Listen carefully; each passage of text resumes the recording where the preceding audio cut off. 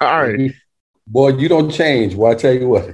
I love boom. Detroit hat in this bitch. It makes me get excited. That's all it is. It's just exciting. Sidney, you bring excitement.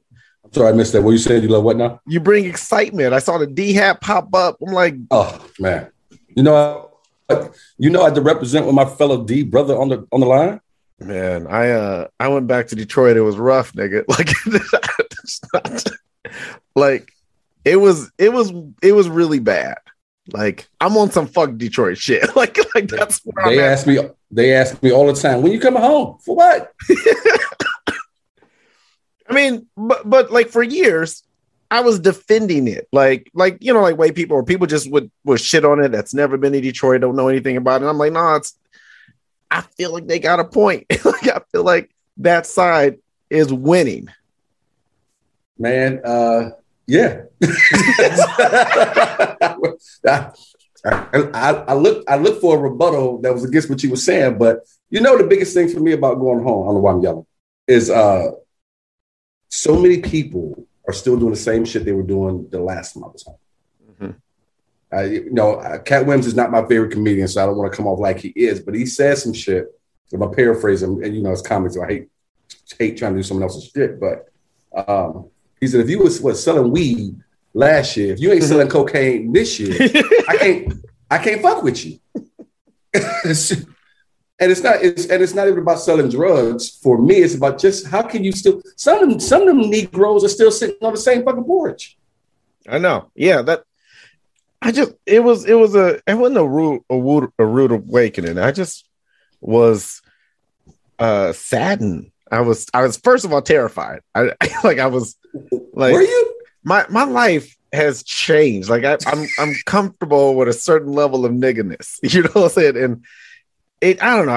I didn't feel like I love black people and I don't like niggas. I don't know who has that. I don't know if that's Chris Rock. Chris Rock. It's Chris Rock. And it just the beauty of melanin skin and complexion was just diluted with ashy knuckles and sitting on the porch and it just I didn't like my podcast. Is this going to the podcast? No, I haven't even started. I apologize.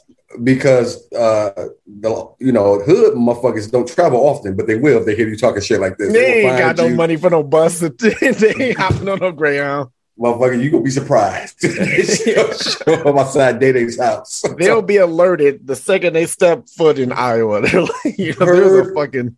Well, you're right, because ain't nobody allowed up there but you and Gabe. Unless you play for the Hawkeyes. This old white man taking numbers of black people when they cross the border. You, Gabe, and AC Earl. Listen. Hey, so first of all, thanks for doing it, bro. Here's where I'm at. So the podcast, I've been doing it for a year and a half. I really just started doing more guests. So hey, you should have more people on. Fine. So I made a long list, and I wanted to make the podcast a little bit more structured. Because it used to just, hey, what's up, nigga? How you been? We would talk, we would update each other. And that was fine, but it wasn't great listen back.